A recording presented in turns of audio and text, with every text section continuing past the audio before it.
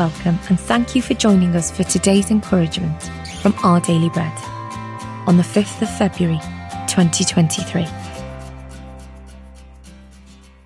The Bible reading today is 2 Corinthians chapter 5 verses 1 to 10.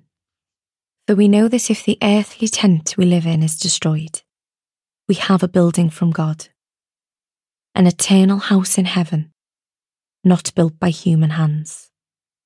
Meanwhile we groan, longing to be clothed instead with our heavenly dwelling, because when we are clothed, we will not be found naked.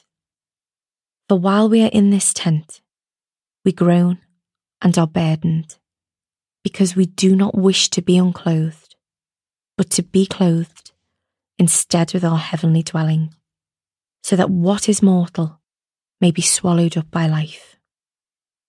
Now the one who has fashioned us for this very purpose is God, who has given us the Spirit as a deposit, guaranteeing what is to come.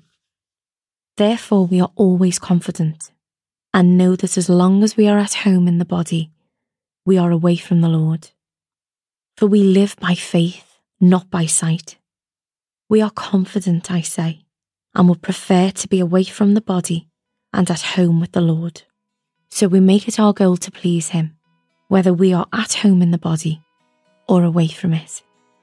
For we must all appear before the judgment seat of Christ, so that each of us may receive what is due to us for the things done while in the body, whether good or bad.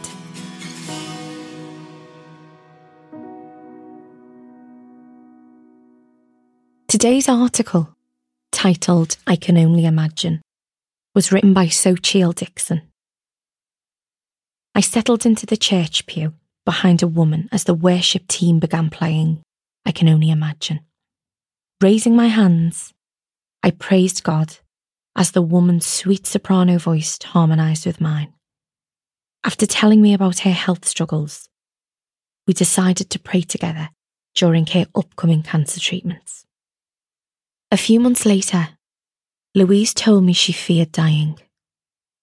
Leaning onto her hospital bed, I rested my head next to hers, whispered a prayer, and quietly sang our song.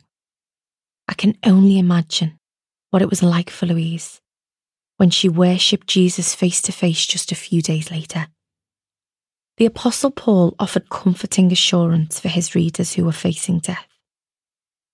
The suffering experienced on this side of eternity may cause groaning, but our hope remains anchored to our heavenly dwelling, our eternal existence with Jesus.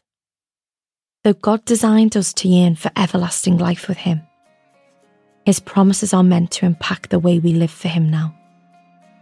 As we live to please Jesus, while waiting for Him to return or call us home, we can rejoice in the peace of His constant presence. What will we experience the moment we leave our earthly bodies and join Jesus in eternity? We can only imagine. Let's pray. Loving God, thank you for promising to be with me on earth and for all eternity. Amen.